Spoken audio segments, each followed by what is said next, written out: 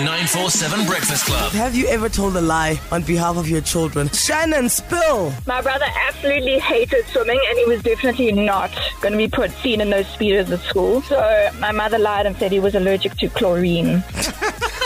It's a common lie. It followed through all the way into a high school and they believed it. Why don't people want to swim? I also don't want to wear a Speedo as a teenager. That was a thing. That's what I was going to say. Really? Yeah. Okay, you really want to know? Yeah. It's tight. You maybe think another guy's got a bigger, bum. A bigger Speedo. A bigger Speedo. Got the hair maybe there. Exactly. You know? Oh, you've gelled your hair and you don't want to get it red. No, you're getting hair down there. Oh! I love to wake up. Let's go. The 947 Breakfast Club. In the morning. Monday to Friday, 6 till 9 a.m. If you love Joburg. 947 loves you.